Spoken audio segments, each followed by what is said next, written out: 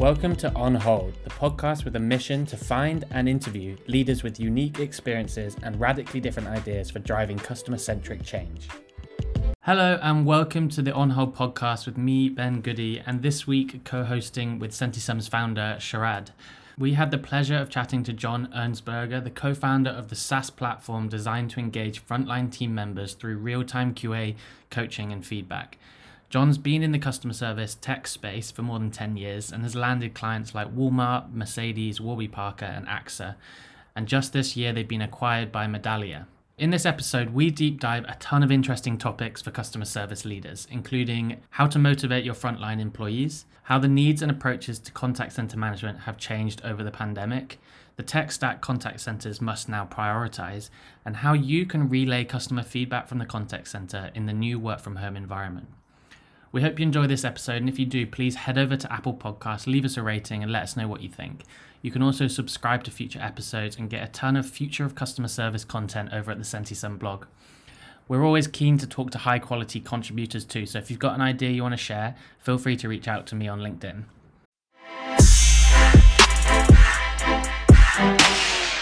Hi John, welcome to the podcast. It's an honor to have you on here talking to us today. For those of you who are listening at home who don't know, John is the founder of Stella, a technology company that has just been acquired by Medallia. John, for those people who are listening at the moment who don't know, could you please give us your sort of 1 minute pitch? What is Stella? Yeah.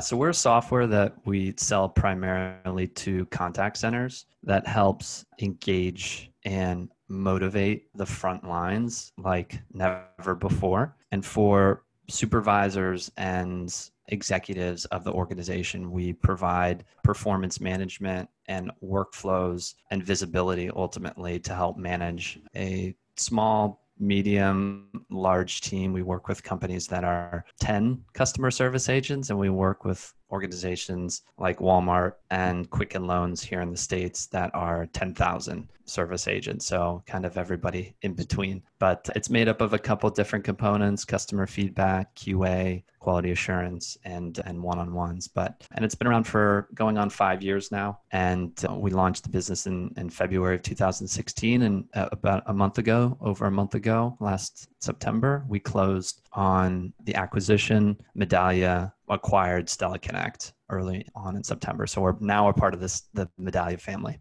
That's amazing. Congratulations. What was the driver behind the acquisition? Yeah, so Medallia they're a customer experience and employee experience software platform that collects data from any customer or employee touch point, helps to analyze and then provides actionability for large organizations. And so for them, they've primarily been in the physical world space. So working with airlines and hotel groups and retail in the physical world. And so they've built a big business. They went public about 2 years ago, a little under 2 years ago. And they're kind of on a journey of rounding out their product suite. So one of the areas where they wanted to drive more market penetration is in the contact center space. And that's where Stella has really been excelling, as initially we were a point solution and we started to build on to our platform and become more of a quality sort of management platform. And so Medallia got really interested in sort of what we were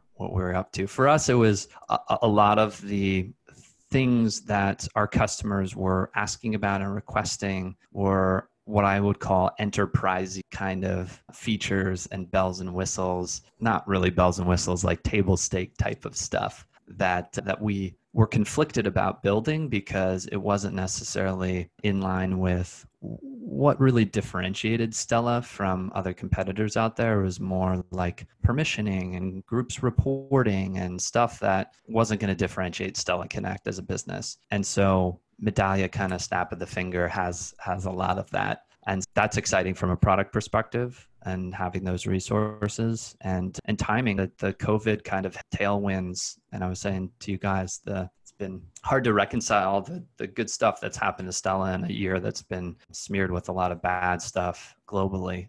But the tailwinds of this pandemic have made contact centers really blow up in a good way in terms of volume. A lot of people are shopping online a lot more, and our customers have been growing for the most part. And so that's obviously catches the eye of acquirers, and it kind of felt like the right time. Obviously, a lot of retailers are rethinking their physical world storefront model, especially here in the States, where the square foot of retail is just out of whack on a per capita basis. You think of America, you think of shopping malls, and there's a lot of truth to that. So I think it's a major correction for kind of physical retail space, I think. I think because of what Stella focuses on, it would be interesting to know what are the sort of fundamentals that customer support need to get right to actually engage and motivate employees. I've heard from lots of people that is one of the hardest things for a customer support director to get right, because a lot of the time a customer support agent is not necessarily, it wasn't their dream job in the beginning, and they're doing something that's quite repetitive potentially. They're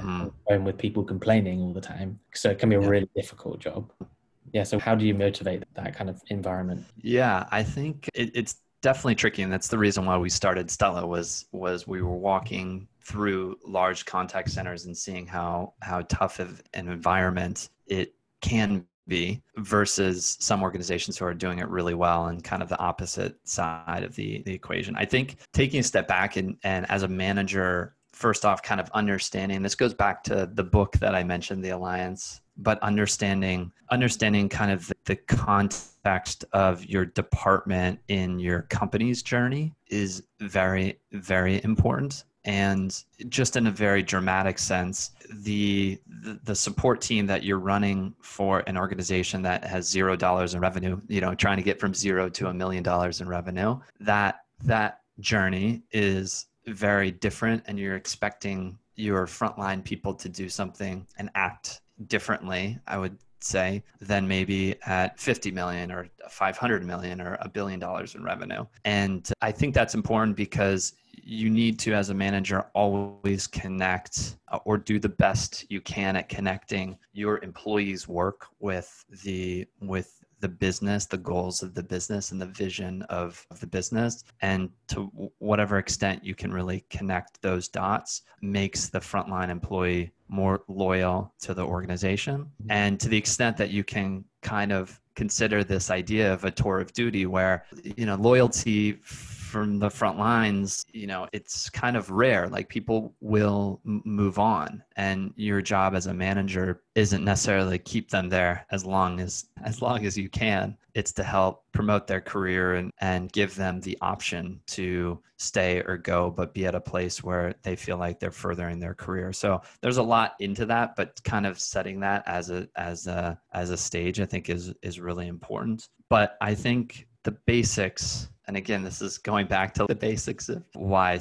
support and service is a lot of fun. Like, you can kind of lean back on, speed and quality at the end of the day, and being quick and kind to customers and helping to kind of promote that, goes a long way. But yeah, from a people, process, technology perspective, there's a lot that you can do to kind of tee your organization up to provide the best service possible. Definitely. Well, so part of keeping them motivated is that just knowing that the turnover is going to be high, and accepting that, and not trying to keep people there forever, but so just making it fun while they are there. Yeah, I think kind of embracing that. Hey, we want to get you in a position where let's look at this next year, this next 2 years to further develop your skills at this thing. Mm-hmm. So if you're on you're a tier 1 customer support person, that's really mastering the tier 1 type of issues and becoming an expert in that. Or if you're developing that sort of part of your organization, you want to have them master the domain of tier 1 tickets and be able to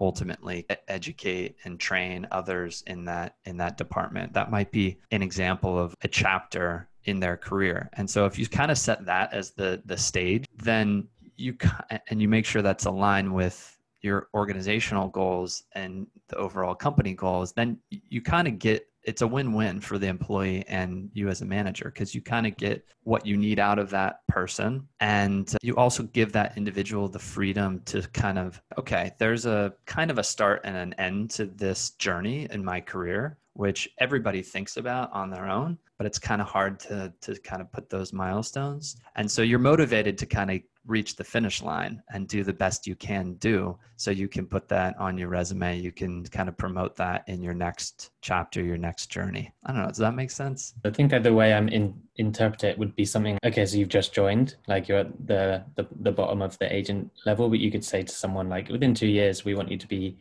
learning how to manage other agents, and you can build that skill. And that's one of your aims for being here, kind of thing. Exactly. Yeah. And a lot of organizations do it, and it's not as easy as it is to kind of talk through, because people are people and we're emotional beings. So managing is honestly, it's one of the hardest things in my personal experience, my professional experience, is just managing careers, managing individuals, because you want to help them so much, but you can only do it insofar as the business grows and there's opportunity and all of that. Yeah, definitely. How have things changed, do you think, in the contact centers now that everything's gone to like work from home? Yeah. A lot has changed. I think number one, the infrastructure fundamentally has changed. So you're now working from home. So you have to think through how we're going to get internet and phone service at a high rate to folks on the front line, because that's imperative. And you have to deal with home life, which we all know, especially with kids, is incredibly challenging, or pets, or a spouse that's needy. It's challenging. That's a logistical challenge that a lot of organizations, had to think through like overnight. I was talking to one of our customers, Quicken Loans, who basically in 1 week had to get everybody the equipment home, basically. So they had set up kind of on the street, sort of temporary parking where people could go in and get monitors and phone equipment and things like that, between 5 p.m. and 8 p.m. on a Thursday night, so they could start hitting the phones the Saturday morning or Friday morning, whatever. That's one. I think the just communication in general is really different. And one of the things too, I think that it is definitely as a table set is important to consider, is if you're running your business the same way you were in a physical environment, but in a work from home environment, you're really missing the ball. And you really have to think differently about how you communicate, for one, in a work from home type of environment. So you've seen platforms like Slack or Microsoft Teams really pick up in popularity. You see the importance of asynchronous communication becoming more of a thing. So if you can't necessarily meet with people because they have other things going on in their life, and more of that is kind of popping up in their home environment, you need to focus on written communication a lot more and be able to document things and have those updates live so that people can kind of see that on their own time. It puts a lot more emphasis on written communication, being a good writer and succinct, and it's really important. And then I think for a lot of contact centers, I hear a lot about like learning and development. No longer do you have classroom settings to bring people in at 12 o'clock and bring your lunch and all of that. It's over Zoom, or it's through platforms like Lessonly or other L&D, learning and development kind of software platforms out there, or LMS. That's challenging. Again, it goes back to that written communication concept, like documenting how you should handle business and allowing people the freedom to do it on their own time. Yeah, those are a few challenges. And John, as a result of these challenges, specifically logistic challenges, are you seeing a major shift in how customer support is done with your current customers? In the sense, let's say maybe moving away from voice more towards text channels, automation, self-serve, and I think you also touched upon asynchronous communications. Are you seeing that kind of shift happening? Yeah, for sure. I think what I hear is, and what I see is, that volume continues to increase, and that's across all channels, really. But volume on an absolute contact basis is increasing. The allocation of those contacts are changing, like people are emailing less, but like contacts on as a total are increasing. Because of automation and certain software out there that allows tier one, I'll call it tier one type of issues, to be handled in an automated fashion by going to the website, by typing in your reference number or order number or what have you. No longer are customers contacting companies with those questions. That's becoming fewer and fewer, but they are contacting those organizations with more complex issues. And so the need for tier 2 and tier 3 and more technical, more in-depth type of support is happening. And so you're seeing kind of a fundamental shift in the profile of customer service agent that is needed. Somebody who is really able to take down information and understand the problem kind of on a deeper level and more of kind of a surface level, and then get back to the customer is becoming more prevalent. So yeah, definitely some shifts, Sharad. How companies have you seen overcoming that challenge?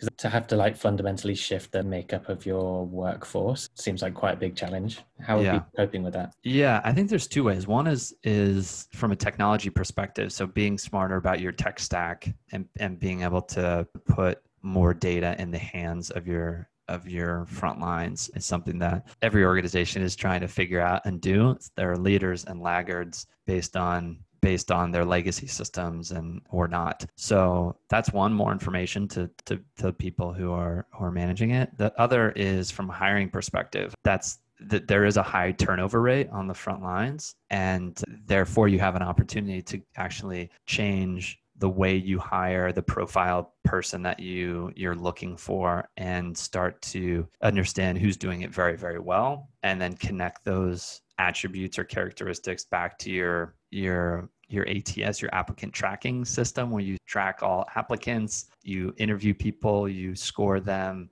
but you might be looking for different things based on what you're seeing in the market or who's doing it really well. And so it's not an overnight fix, to your point, Ben. You got to be in it for the long haul. Definitely. So you mentioned getting data into the hands of the front line. I want to know like a little bit more about that. Like what kind of data are they going to need? How does the tech change for getting that data into the front line? What needs to change to improve that? Yeah, so obviously it depends on who you're talking to. If you're talking about a supervisor who's managing a team of, call it 6 to 12 people, or maybe even more in some of these larger contact centers, but you're really looking at kind of three major inputs to how you evaluate performance. One is kind of quality. Two is kind of the operational metrics, and three is it's a new one, but kind of employee feedback.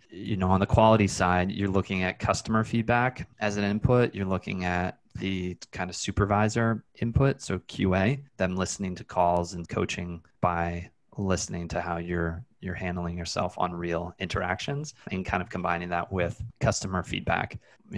What Stella does, what Medallia does. Hey, how was the call? And taking a look at, are you 5-star? Are you 4-star? Or somewhere in between. That visibility shapes how you coach, for sure. You also look at operational metrics, which are more the basics, which are not the fun stuff to talk about, unfortunately, but it's around attendance, it's around average talk time, it's around issue resolution, and some of the operational fact metrics that you're seeing. And then that combined with kind of the employee feedback, how are they feeling and what are they seeing on the front line? Like those three kind of components can shape a really effective, and having visibility across your team. And then if you're, director inside a contact center across your entire organization, you can start to be really smart about how you coach, where you spend your time.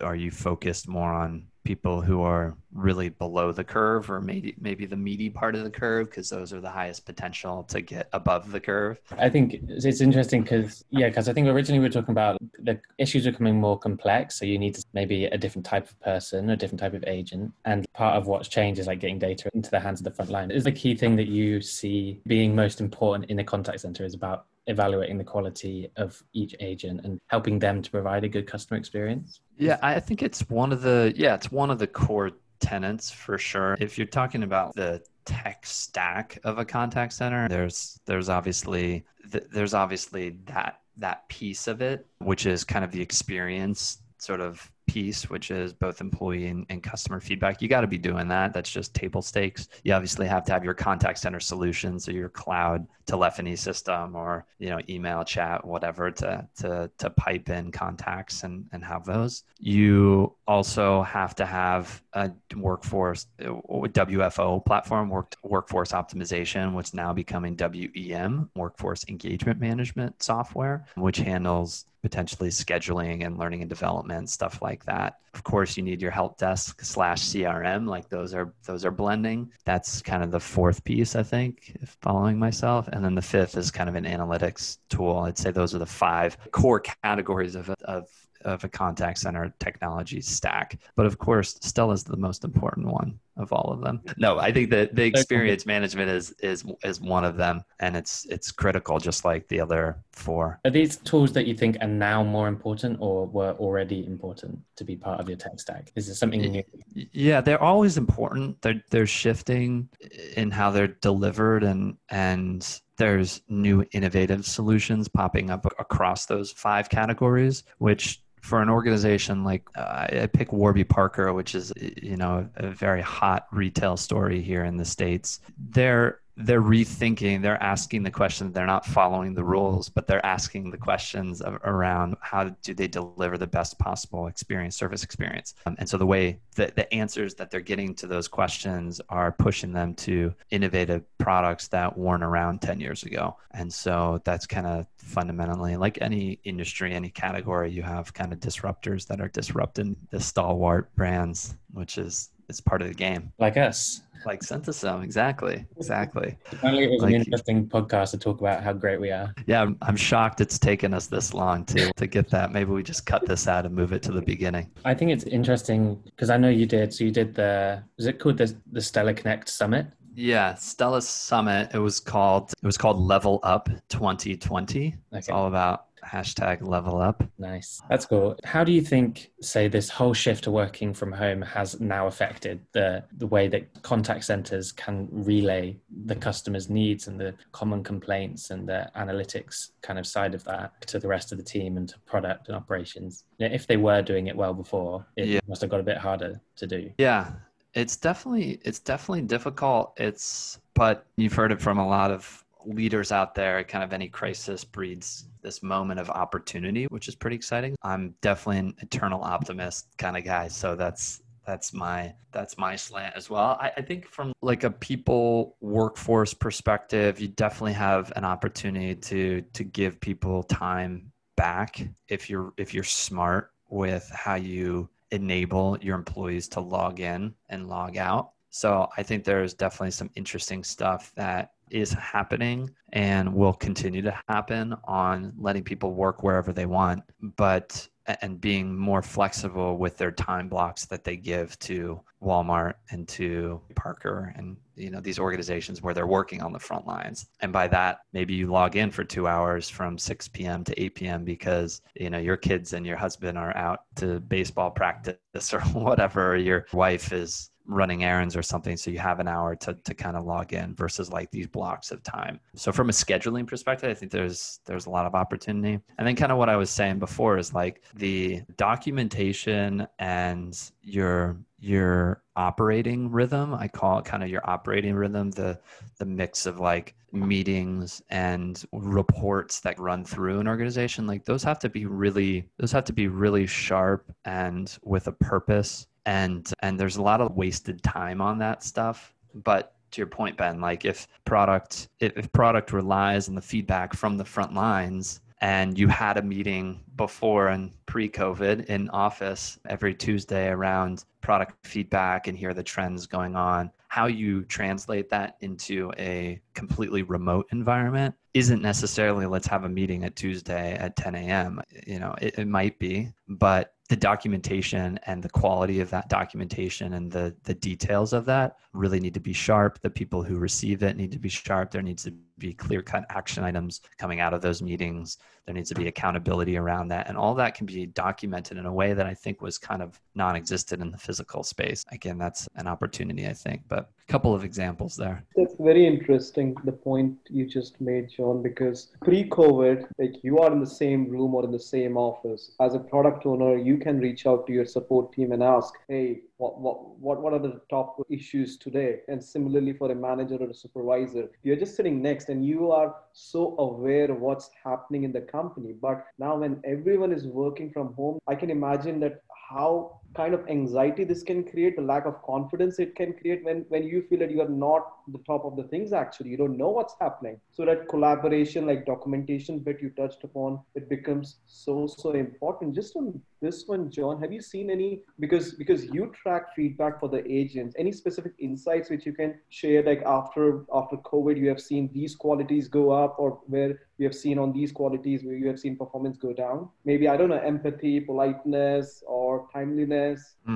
Yeah, I'm thinking, I don't have any off the top of my head. Where my mind goes is like this idea of being kind of, and I think the Harvard Business School did a big study in conjunction with Gartner, one of the big sort of research shops, around the different profiles of agents and how they're kind of seeing which ones are more successful in today's work environment. And I remember kind of the title, and you can look it up online. I think it's called Kick-Ass Customer Service, something like that. It's from a few years ago. It's pre-COVID, but I think it still rings true, where there's this profile of agent called the controller. And the controller, it sounds a bit ominous, but the controller is somebody who can kind of gather the information, take in the information, communicate it back to a customer, and really takes that problem on themselves individually, goes out, seeks the solution, and then gets back to that customer. That kind of flow is, if you